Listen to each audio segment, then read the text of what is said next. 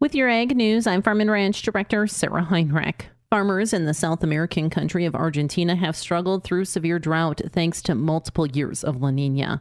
Mark Brusberg, USDA chief meteorologist, spoke at the recent USDA Ag Outlook Forum.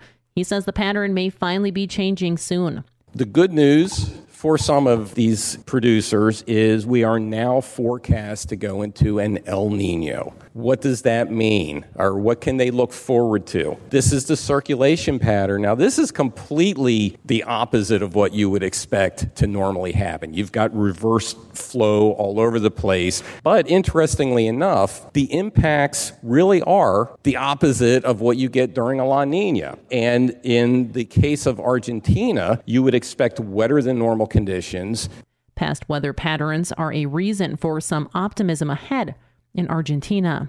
Here's what we've seen in past years. Argentina, and this is off of the PS&D Online, the Foreign Ag Service is maintaining, and you see that the years after La Ninas, they tend to rebound. Some years they've had record yields after several poor yields. If I were a farmer in Argentina, I would be optimistic, not a forecast. I would think that I wouldn't see another year of drought.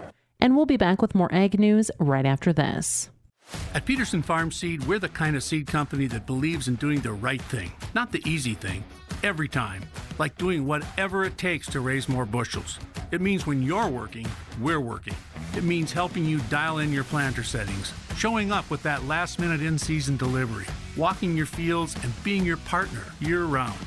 It might be easier to just sell you some seed, but our goal is to help you raise more bushels. Peterson Farm Seed, we're that kind of seed company. The 2023 Safety Net program enrollment ends on March 15th. If you fail to enroll in the agriculture risk coverage and price loss coverage programs, you will be ineligible to receive a payment for the 2023 crop year, should one trigger. Producers are encouraged to contact their local USDA Farm Service agency for more information, or you can head to usda.gov. With a look at your top ag news headlines from across the region, I'm Farm and Ranch Director Sarah Heinrich. And be sure to subscribe to the Growing Harvest Ag Network podcast, available on iTunes, Google Play, or wherever you get your podcasts. Once again, I'm Sarah Heinrich for the Growing Harvest Ag Network.